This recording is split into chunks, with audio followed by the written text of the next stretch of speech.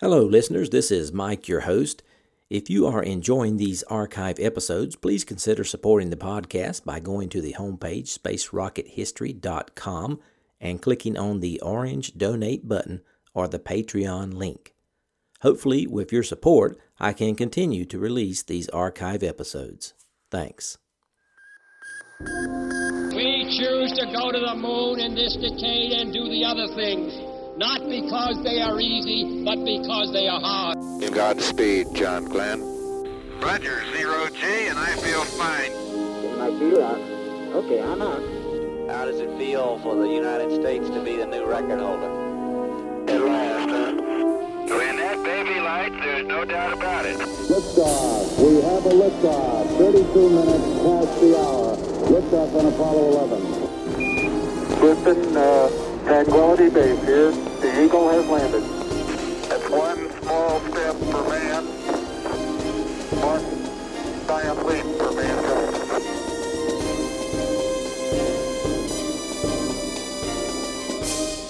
Hello and welcome. This is Michael Annis, and you're listening to episode 177 of the Space Rocket History Podcast.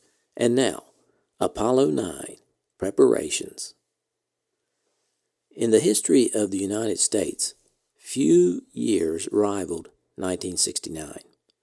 Richard Milhous Nixon moved into the White House, and across the globe from Northern Ireland to Southeast Asia, it was a dangerous world. Senator Ted Kennedy drove off a bridge at Chappaquiddick, ending his chances for presidency. Even more amazing, the Mets won the World Series. Yet it really was the year of Apollo. The ecological movement kicked into high gear. Apollo 8's stunning images of Earth in vibrant color, images never before seen by man until we pushed our way into space, brought home the reality of what we had accomplished in sending men to the moon. It provided the environmental movement a powerful visual expression of the concept of Spaceship Earth. For a brief moment in December 1968, NASA had united all humanity. In the coming months, in the greatest adventure of mankind, we would attempt to place 2 Americans on the surface of the moon. Apollo's success in the 7th and 8th missions argued well for a manned landing on the moon during 1969. But program executives were not complacent about even these demonstrations of the command and service modules and the Saturn V. To their credit, the program executives did not exhibit any tendency to depart from the systematic step-by-step plan and rush toward a lunar landing earlier than scheduled. Still, President Kennedy's deadline year had arrived. Frank Borman's Apollo 8 crew in its flight near the moon had met no major obstacles, but the need for trailblazing missions had not lessened. Associate Administrator for Manned Spaceflight George Miller in Washington wrote Center Director Robert Gilruth in Houston after Apollo 8 to remind him, quote, "It is essential that we not rest on our laurels, for we have yet to land on the moon," end quote. Gilruth foresaw few chances of resting. Only 3 days of the new year had passed when John Stevenson, Director of Mission Operations in Washington, projected 5 Apollo flights for 1969, with launches on February 28th, May 17th, July 15th, September 12th, and December 10th. This schedule was essentially the same race with the decade timetable outlined a year earlier. NASA had scheduled 6 missions in 1968, but only 4 were executed. The other 2 were deemed not necessary. NASA could also omit a flight in 1969 if the crew of the Apollo 11 could touch down, stay a while, and leave the moon safely. The intervals between following launches could then be as long as 6 months in order to assimilate more of what had been learned before going on to the next moon mission. But until the first landing took place, Miller and his management council still planned to launch a mission every 2.5 months. NASA headquarters in Washington continued to emphasize schedules, even while worrying lest something be overlooked in meeting the deadline. To avert this possibility, Washington kept adding specialized administrative layers. This, of course, did not please Gilruth, and he quickly complained to Miller that too many headquarters review teams were investigating one thing or another about the missions. But out of these administrative actions, 2 technical suggestions surfaced at headquarters. The first, tinged with conservatism, was to land an unmanned lunar module on the moon before a manned vehicle touched down. Miller told Acting Administrator Thomas Paine that modifying the lander for unmanned flight would take too long and would, in the end, give very little in return for the cost in time and money. But if something did go wrong in these final missions leading up to Apollo 11, a few conservatives in NASA would insist that the first landing be unmanned. The second idea, proposed by Apollo Program Director Samuel Phillips, was to ship the command and service modules to the Cape already assembled and mated rather than separately. Houston's Apollo spacecraft program manager, George Low, informed Phillips it would save time at Kennedy, but would add time at Downey. It would also cost an extra $1 million. Now, there was good reasoning behind these ideas for hurrying along and holding back Apollo. The always present desk and wall calendars kept reminding the managers that time was running out. But more importantly, they had to guard against another terrible tragedy like Apollo 1. There was good news in 2 areas: the program cost and the spacecraft weights. Both North American and Grumman were operating within fiscal 1969 financial limits, and although fire-related changes in the command and service modules had increased the weight significantly, NASA and North American had reversed this trend in the latter half of 1967. In the succeeding months, the command module's bulk had actually been whittled down. Lunar module weight, however, did not stabilize until mid-1968, and that machine still had some lingering technical troubles. One of the more exasperating problems was the electrical wiring in Lunar Module 3. Kennedy Space Center engineers had complained about the vehicle ever since its arrival in Florida in June of 1968.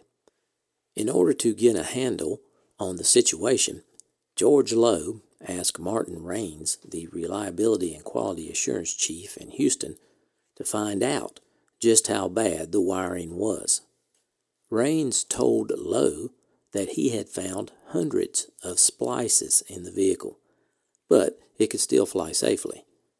Most of the broken wiring, Raines said, was caused by the low tensile strength of the annealed copper wiring. The wiring in Lunar Module 4, which was assigned to Apollo 10, would probably be better since a higher strength copper alloy could be used. Another recurring lander ailment was stress corrosion, or metal cracking. Grumman had no structural failures during testing, but the cracks worried both NASA and the contractor engineers. A number of fittings were replaced in Lunar Modules 3, 4, and 5, and by the end of January 1969, the vehicles for Apollo 9 and 10 were considered ready for launching. If problems arose later, more fittings could be changed on Lunar Module 5 as it passed through its testing program. Operational as well as component problems raised some issues during this period.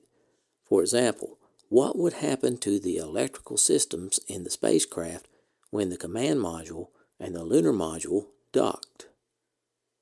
Ground tests at Downey and the Cape revealed that there would be little electromagnetic interference. But a larger question centered on flying the lunar module after the vehicles separated.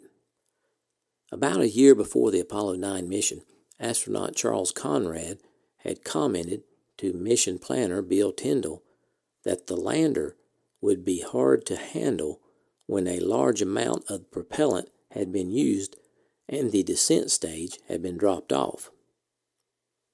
At a flight program review in October 1968, Phillips asked about the problems of steering the lightweight ascent stage manually. Gilruth directed Warren North and Donald Cheatham to find out what the difficulties would be. North and Cheatham reported that docking would require precise control, but that this and other guidance tasks had been successfully simulated at Bethpage, in Houston, and at Langley. Which brings us to the biggest concern before Apollo 9, the docking maneuver. In early 1969 at NASA, there was little confidence in the docking system. At a January program review, Phillips said that problems encountered during probe and drogue testing worried him. When the two spacecrafts docked, the command module's extendable probe was supposed to enter the lunar module's funnel-shaped drogue. On several occasions, when the command module's probe had nuzzled into the lander's drogue, the capture latches had failed to engage. In other tests, they had only partially caught, raising the specter of jackknifing and possible damage to one of the spacecraft, probably the lunar module. Phillips was also concerned that the sharp edges on the probe might scar the drogue when the crafts were reeled together and prevent airtight sealing of the 12 latches on the command module docking ring. George Low asked his deputy, Kenneth Kleinnick, to investigate, and on January 14th, Kleinnick and 6 others from the Manned Space Center went to Downey to see what was being done about correcting 17 known problem areas. North American personnel responded well to each criticism, which satisfied Kleinnick's team. Although the spacecraft was the main concern, Marshall Space Flight Center focused on a nagging item a little lower in the stack. Frank Borman and his crew aboard Apollo 8 had been grateful when the second stage of the Saturn V finished thrusting and dropped away. Although the launch had been neither particularly painful nor dangerous, it had shaken the astronauts up and bounced them about. Launch vehicle engineers concluded that the shaking had been a form of pogo, since the pulsing engines had increased the vibrations. The Marshall and Rocketdyne people pounced on the problem, trying out various fuel-feeding combinations through the propellant valve. Another suggested cure was to increase the pressure to the inlet of the oxidizer pump. But time was too short for tests of this method before the scheduled launch of Apollo 9, and there were some objections. But NASA managers decided to raise the pressure in the propellant tanks a little and hope for the best. The crew on Apollo 9 might very well encounter just as much pogo as the crew of the preceding flight, but that was not enough to delay the launch.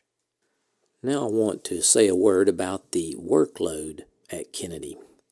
Apollo 9 gave the Kennedy Launch Preparations Team its first opportunity to simulate the launch of a lunar landing mission all the way through liftoff.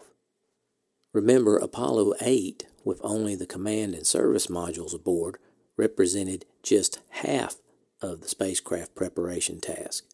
This time, in addition to checking stacking, and rechecking the multi-stage Saturn V, the team had to get 2 spacecrafts ready for flight and launch them. Also, the fast track effort for Apollo 8 put mission control behind for Apollo 9. Mission control training for Apollo 9 didn't begin until December 30th, 1968. The beehive of activities employing thousands of persons grew more frenzied as hardware for several missions began arriving regularly from the factories. For example, before Apollo 8 left its launch pad on December 21, 1968, all the pieces of Apollo 9 and some of the pieces for Apollo 10 were already in Florida. Lunar Module 3 arrived from Grumman in June of 1968. By the end of September, 4 altitude chamber tests of the ascent stage had been run to check the environmental control system and operations of many computers under simulated vacuum conditions of space. During this time, engineers and technicians examining the descent stage found dimples in the oxidizer lines. Since the dents were within acceptable limits, they caused no problems. Elsewhere, other workers were stacking the S2 stage on top of the S1 in the huge vehicle assembly building. The ascent and descent stages of the lunar lander were then joined, tested, and taken apart again. When inspectors found cracks in the ascent stage engine, a heavier engine was substituted. The command module and the service module arrived from Downey the first week in October, and the North American Cape team, even with all its experience, had trouble fitting them together. Also, when the attitude control thruster quad sets were attached to the service module, a cracked quad was found. While that was being evaluated, the command module and the lunar module were brought together for a docking test. The command module was then moved to the altitude chamber for tests similar to those the lunar module had undergone, and the lander was hauled into a hangar for the installation of the rendezvous radar, antennas, and pyrotechnics. From time to time, the command and service modules, the lunar module, or the launch vehicle were either a few days ahead or behind schedule, but by mid-December, all vehicles were on schedule. On January 3rd, Apollo 9 lumbered on its carrier out of the assembly building and crawled toward Launch Complex 39. Simultaneously, flight simulations linked with the control center in Houston and all the normal jobs at the pad, such as cabin leak checks, electrical power test, and component operations, were going on. Some engineers were working on technical problems that had cropped up during previous missions. One was the fogging spacecraft windows, particularly the round one in the hatch door. Samples of contaminants from Command Service Module 101 and 103 were studied, and the hatch window from 101 was tested by subjecting it to the hot and cold extremes met in space. Some thought a better method for curing the glass might eliminate the fogging, but others, analyzing the residue from thruster firings, were not at all sure that the space environment was the problem. If firing from the reaction control thrusters, which steered the spacecraft, was smudging the windows, there might never be a solution. As work progressed, the accumulated information was fed into the management reviews. The certification review, which covered all flight hardware, including spacesuits, was held at NASA headquarters on January 7th. Flight readiness reviews were later conducted for each of the vehicles, command and service modules, lunar module, and the Saturn V, and then confirmed before Apollo Director Phillips. On February 28th, all hardware problems had been solved, all questions answered. Everything was ready for flight, except the pilots. All 3 astronauts had head colds. Now let's move on to the crew selection for Apollo 9. In April 1966, McDivitt, Scott, and Swigert were selected by Deke Slayton as the second Apollo crew, as backup to Gus Grissom, Ed White, and Roger Chaffee for the first manned Earth orbital test flight of the Apollo Block 1 Command Service Module, designated AS-204, which was expected to fly in late 1966. This was to be followed by a second Block 1 flight, AS-205, to be crewed by Wally Schirra, Don Isley, and Walter Cunningham. The third manned mission, designated AS-207/208, was planned to fly the Block 2 command module and the lunar module in Earth orbit, launched on separate Saturn 1Bs, with a crew to be named. However, delays in the Block 1 Command Service Module development pushed AS-204 into 1967. By December 1966, the original AS-205 mission was canceled.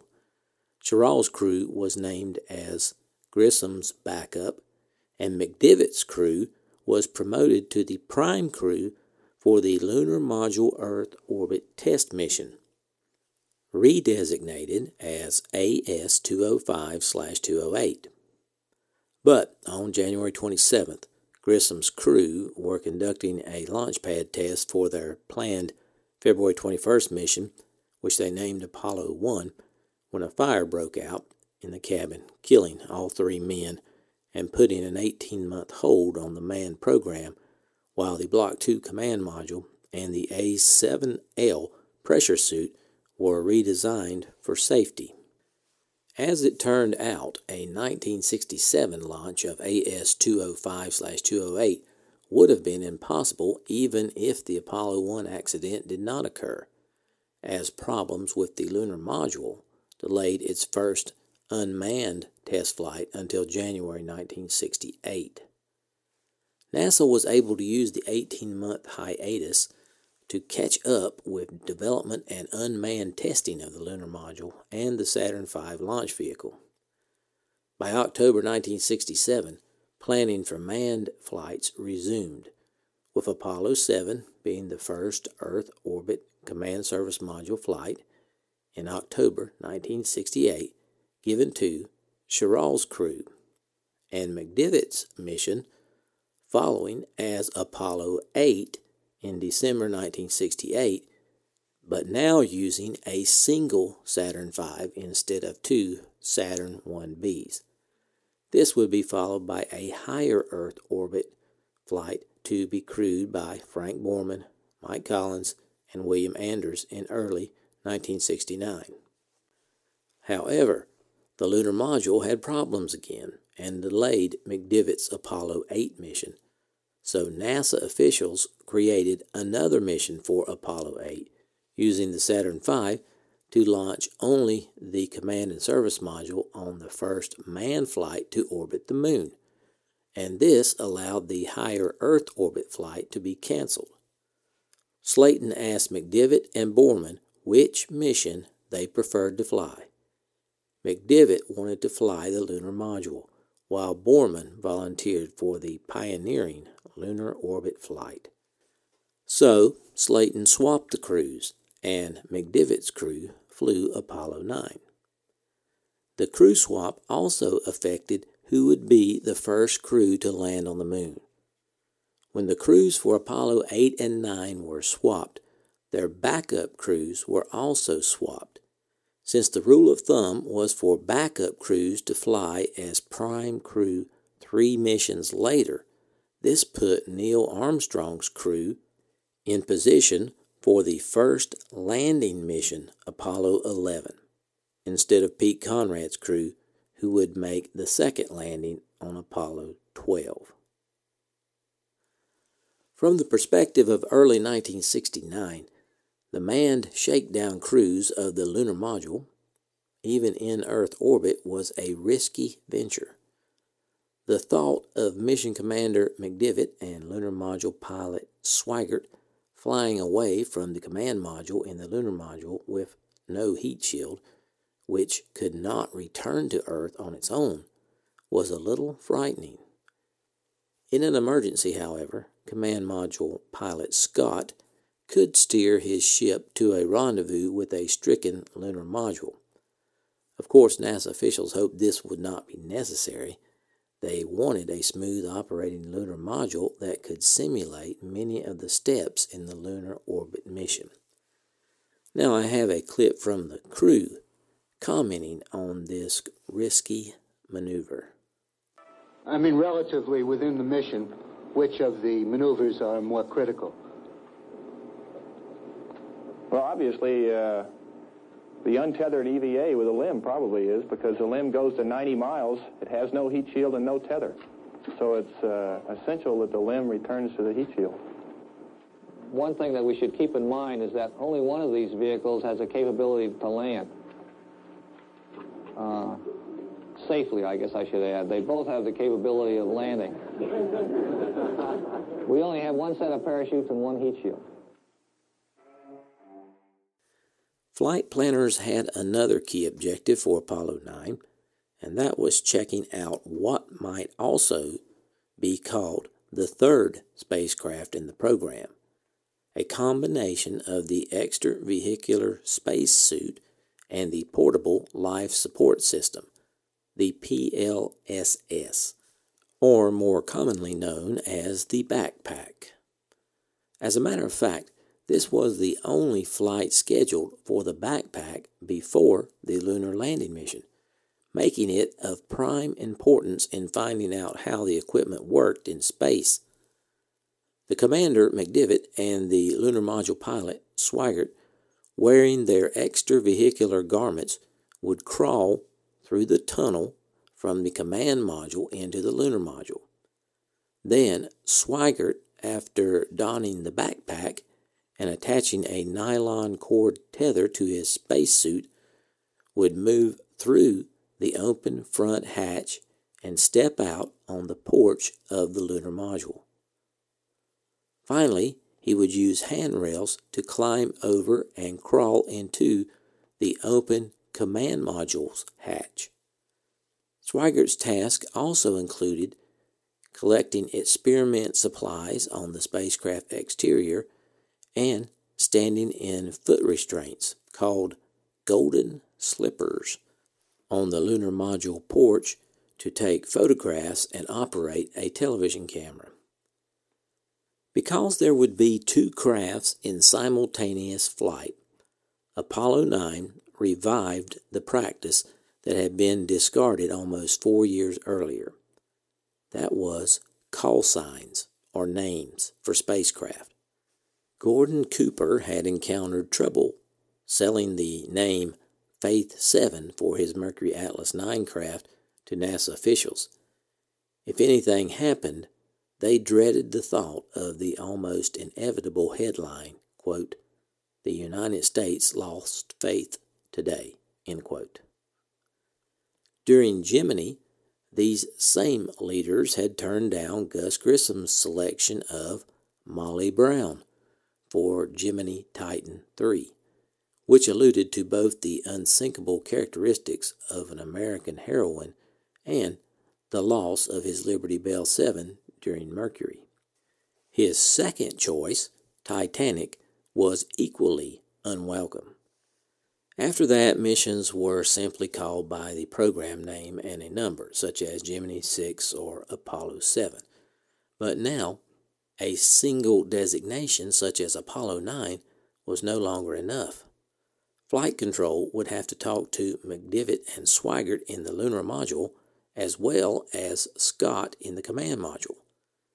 McDivitt's crew named the lander Spider for its long, thin legs and bug-like body.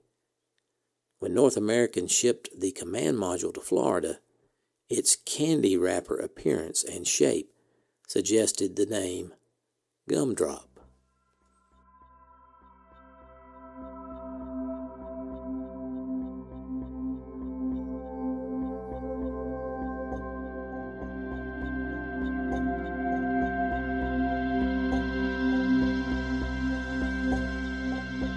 Thanks for listening to this archive episode of the Space Rocket History Podcast. If you are financially able, please support the podcast by going to the homepage, spacerockethistory.com, and clicking on the orange Donate button or the Patreon link. Thanks.